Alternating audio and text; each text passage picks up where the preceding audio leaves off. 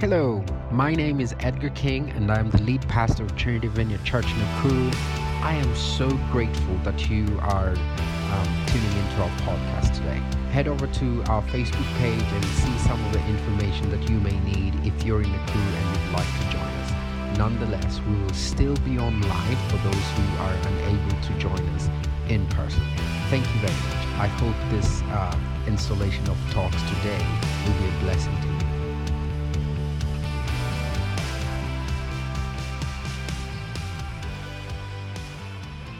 So, my name is George Oula. I'm the worship leader here at Trinity Vineyard Church Nakuru. It's been a long while since I stood this far end of the stage, but I'm really excited that this morning God is going to use me to speak into your hearts and to speak into your lives today. So, by the end of the talk today, I just want you guys to go home with two things. Answering questions. Maybe we've had questions in the midst of the storm. We are faced with a lot of things, and we ask ourselves questions like, why does God allow us to go through these things? So I just would love us to go home just understanding how we can be strong believers to go through all these storms. So I'll just start with a bit of my history. I've always desired to work for God. I've always had that heart of working for God. So, but there's one thing that I sort of misunderstood when I wanted to serve God. I wanted Him to be glorified through me. I wanted Him to receive all the glory through me. And I wanted the glory to go back to Him, but not me. And in fact, that is the reason why I even chose to do worship. But there is something I misunderstood. I thought to myself, if I am serving God, shouldn't God be making my life easier and not harder? And in my heart, I realized that the thing that I was missing, maybe I wanted to be that exception, that I will serve God and I will not go through all these trials and tribulations. So I thought maybe I am the exceptional one. But oh boy, I'm still in that same journey with everyone. So God used people to show His power. Did He use comfort or did He use trials? And the answer to that question is God has been using trials to sharpen His people. And so this morning, I just want to tell you that you will go through a lot, but God is going to use that to teach you. So we read stories of the people who've actually gone through trials and tribulations. In the Old Testament, we have a lot of people, Job, Joseph, Daniel, Moses, David, Isaiah, and all these people who've gone through major trials. And most of these people are actually remembered just because of how they went through those trials. And sometimes when I read these stories, like a few days ago, I was reading about Job, and in my heart, I felt like, God, could you just use me like Job? But the bigger question is, am I ready to face all those trials and tribulations the way Job faced? I sort of felt in my heart that maybe I wasn't ready. But today, I'm telling you that I'm choosing to commit in this journey. Let us pray. Our dear and everlasting Father, our glorious King, this morning we are just asking you to come down, settle in us. Send your Spirit in us.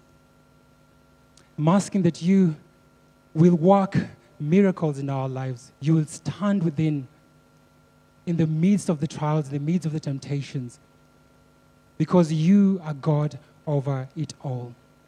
So come, Holy Spirit. So today I'm going to talk a little bit, just touching on one of the stories of a guy called Joseph in the Old Testament. Joseph went through a lot of trials and tribulations. His brothers sold him to Egypt. He went to Egypt, he was imprisoned because of his faith and because of standing firm in his faith. And the funny thing about Joseph is that he chose forgiveness over revenge when his brothers sent him to Egypt. Joseph also chose love over hate when he had all the reasons to hate his brothers, he chose love over hate. He also chose kindness over greed, because when he was given an opportunity to become a leader in the land where he was captive, he could have done everything to benefit himself, but rather he chose kindness over greed. He's been known to be one of the guys who cried a lot, shed a lot of tears because of what he went through. But there is also another person who also went through the same trials and tribulations. The main reason Joseph wept was because of the unbelief of his brothers, that even though God has done all these things, they still couldn't understand what God was actually doing. And that made Joseph weep. And it's funny that his story goes down, or rather his lineage goes down to Jesus Christ, who died and saved us, who sacrificed his life just for our freedom. And there's one thing that is similar to Jesus and Joseph. They all wept because of the unbelief. And church, the unbelief is what makes us go far away from God. Our unbelief is what separates us from understanding what God really wants for our lives. So as Joseph, we should respond with forgiveness. When we are faced with all these trials, when we are in the midst of all these temptations and the storms, we should respond with forgiveness. We should respond with love and kindness, regardless of what is happening in your life right now, regardless of what will happen in your life. Respond with kindness, love, and forgiveness. So during the time Christians were persecuted, Paul, a believer of Christ, wrote to encourage them to make them see with the spiritual eyes. We are given two sets of eyes. One is the physical eye, and the other is the spiritual eye. So Paul, in 2 Corinthians 4, commented on this and said, "The God of this age has blinded the minds of unbelievers." The God of this age has blinded the minds of the unbeliever. The God of this world, Satan, he's doing his best to prevent people from perceiving the spiritual truth, the truth that is found in the Word of God. So today, my testimony has always been, God is my truth. And because God is my truth, then everything is possible because of God. Not everything is possible, therefore God is the truth. We start with Him being the truth. And that truth is found when you read the Bible. So the primary purpose of the Bible is to change our lives. It's not to increase knowledge. And changing our lives means when you read and understand it, then you will get a chance to follow, to understand what you're actually following. And so we must understand before we can apply. Church, understanding without application does not make you godly. So you got to understand. Read your Bible daily seeking, looking for Christ, looking for that truth that is found in the Bible. That's when you will get to understand, and that's when you will get to a place of knowing who you are in the Spirit. So yes, we have the physical eyes, but can we discern the things of the Spirit? Can we discern the things of the Spirit? So this morning, I just want to take you through a few lines on how we can do this. So a dedicated Christian reads a passage, and its truth is evident to him. All of us are scholars, and we've read, right? We've studied, we've researched. And the moment you research and find an answer, that's when you get to know.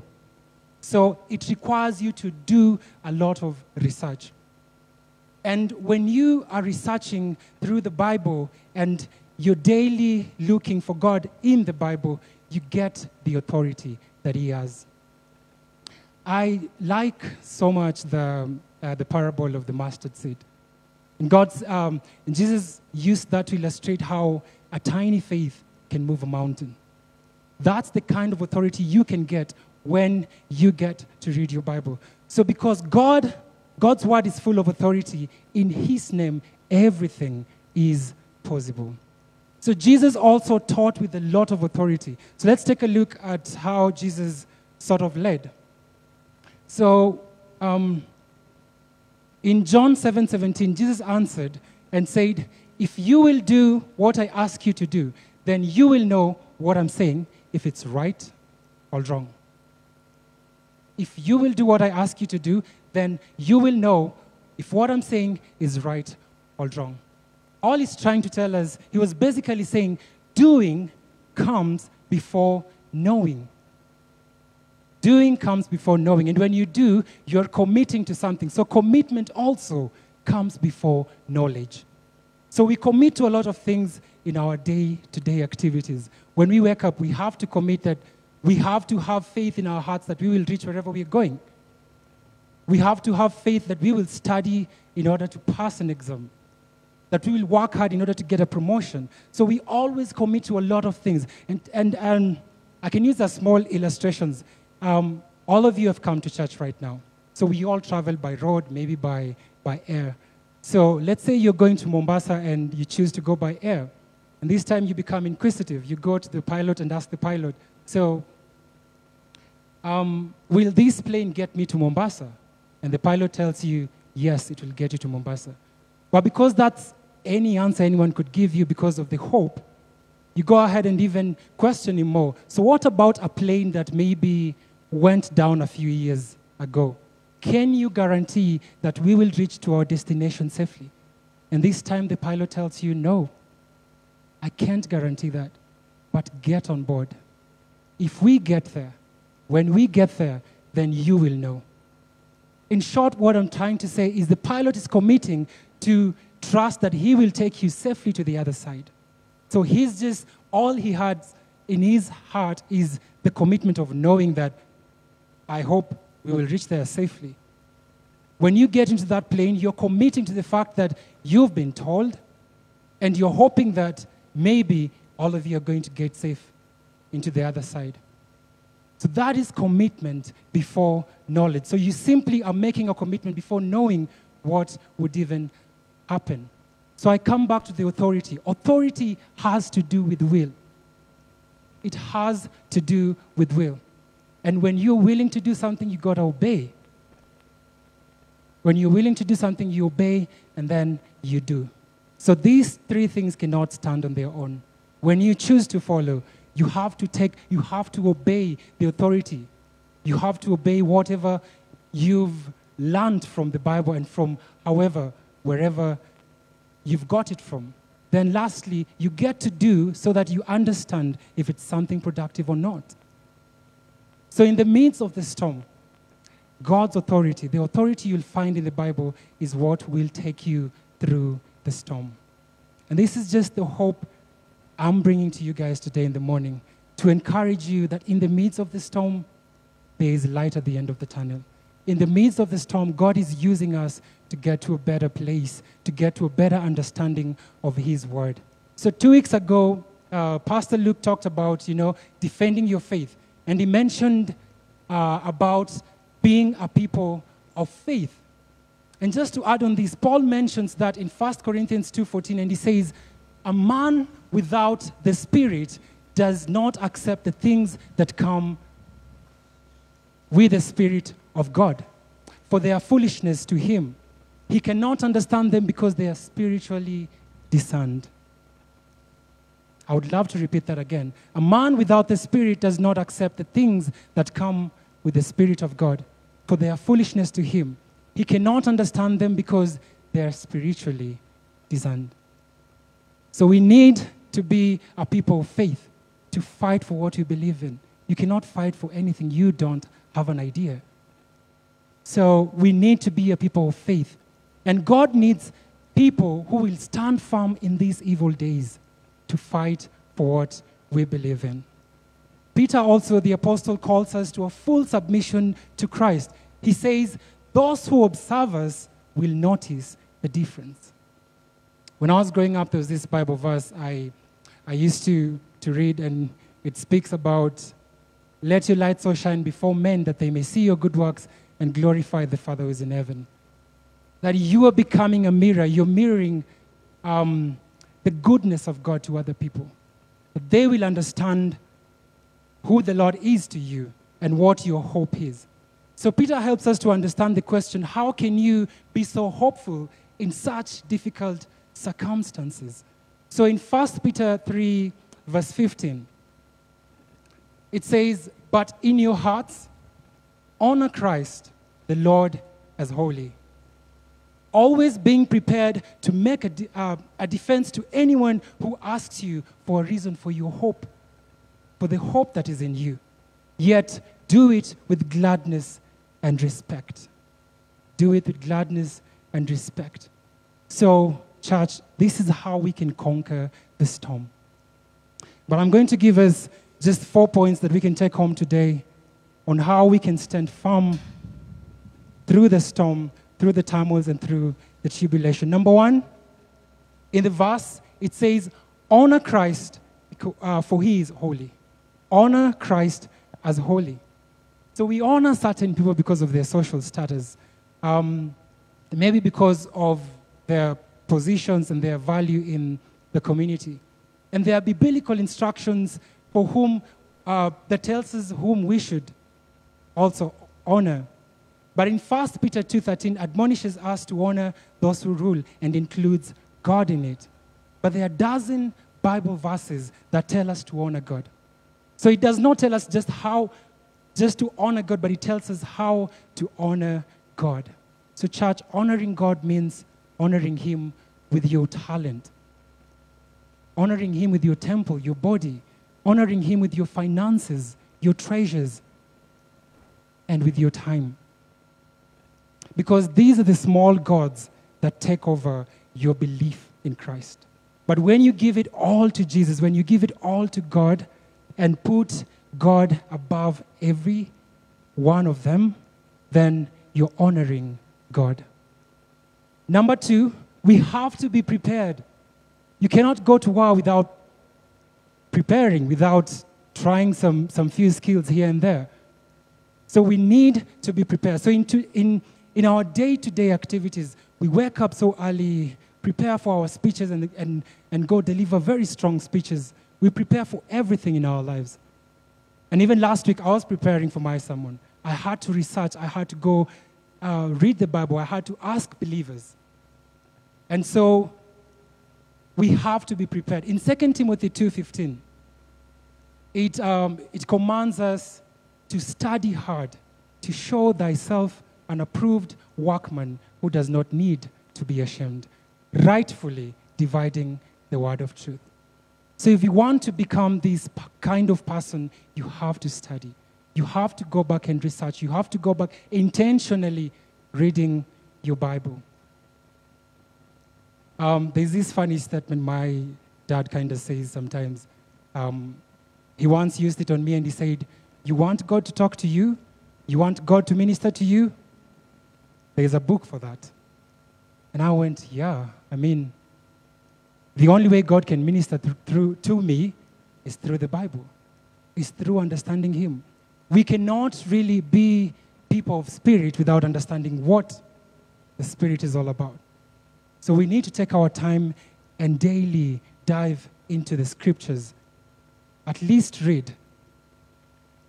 Number 3, we need to make a defense. When you go to war, you have to put on all those, what are they called? Armor. And you have to be ready to face whatever circumstances, whatever thing that is coming in front of you. So making a defense. For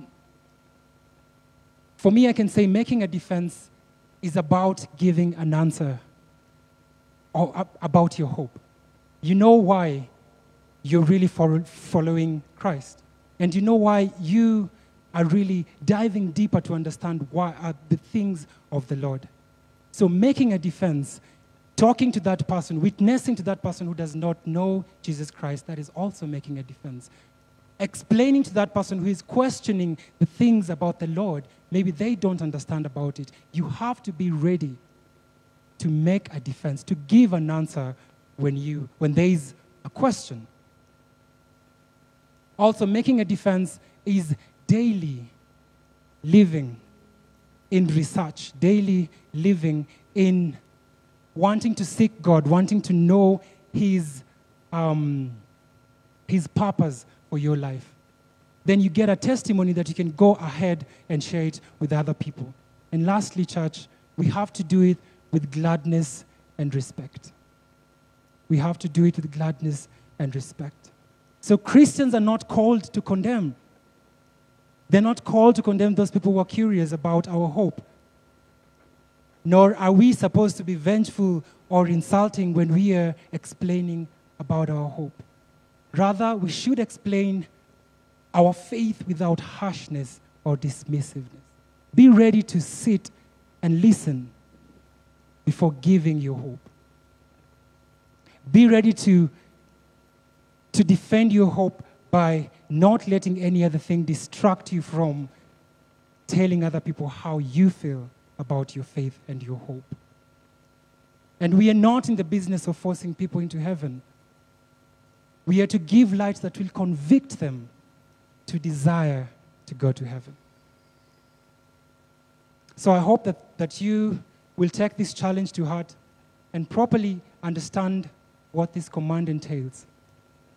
When you have authority over, when you believe and have faith, then you have authority over whatsoever circumstances will come to you. And last time I checked, the Trinity hasn't announced any other way of dealing with, it hasn't announced any other strategy. God is still going to use trials and tribulations because He is trying you in fire, but helping you come through it as gold. He is using fire to refine you. He's not using fire to destroy you. So take this challenge today. If you're going through a lot, if you're going through trials and tribulations in your life, there is light at the end of the tunnel. So as I was writing my talk yesterday at night, somebody sent me a message, a friend of mine. And when I read the message, I realized maybe all this was just for me to understand. And the message says, there are all those parts I've omitted, but he sees the pain, but he sees the pain, but he wants you to know that the pain is part of the present beauty. The pain you're going through, whatever circumstances you're going through, God is using that to refine you to a better person, to refine your story that you may have a testimony to testify about His goodness to other people. So church, my question today is, do you want to be used by God? Do you want to be used by God? It is worth it, but it isn't easy. If we want to be used by God for His glory, then we have to be entrusted with trials. We have to be entrusted with tribulations and turmoils. And there's also this one really good quote I like. Edgar says it a lot. Even if I can't see how, I can be confident that God is working for His glory. So in the midst of what you're going through, in the midst of not understanding what's happening to you, have the confidence in you that God is working for your good and for the good of His glory. As I call up the band, I just want to pose this question to you. Are you committed to still go through this journey? Regardless of knowing that there are trials and tribulations in the way, are you still committed to follow God? And for me, when I think about my life and how the far the Lord has brought me, I realize my story is enough to share. My story is enough to convict someone to come to Christ. So your story is enough when you want to help those people, help the unbelievers to come to Christ. You can use your story. You can use your story. So my reality check was this. If I want to be used by God for His glory, I must be prepared for trials. Because God has entrusted me with those trials.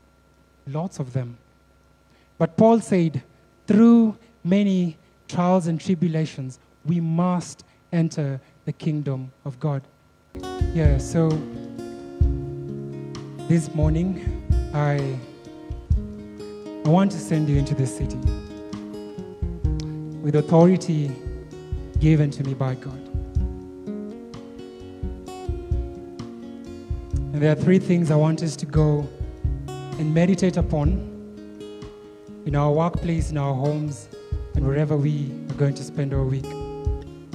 So first, we need to ensure that we've trusted our eternity to God. Let's go and think about that.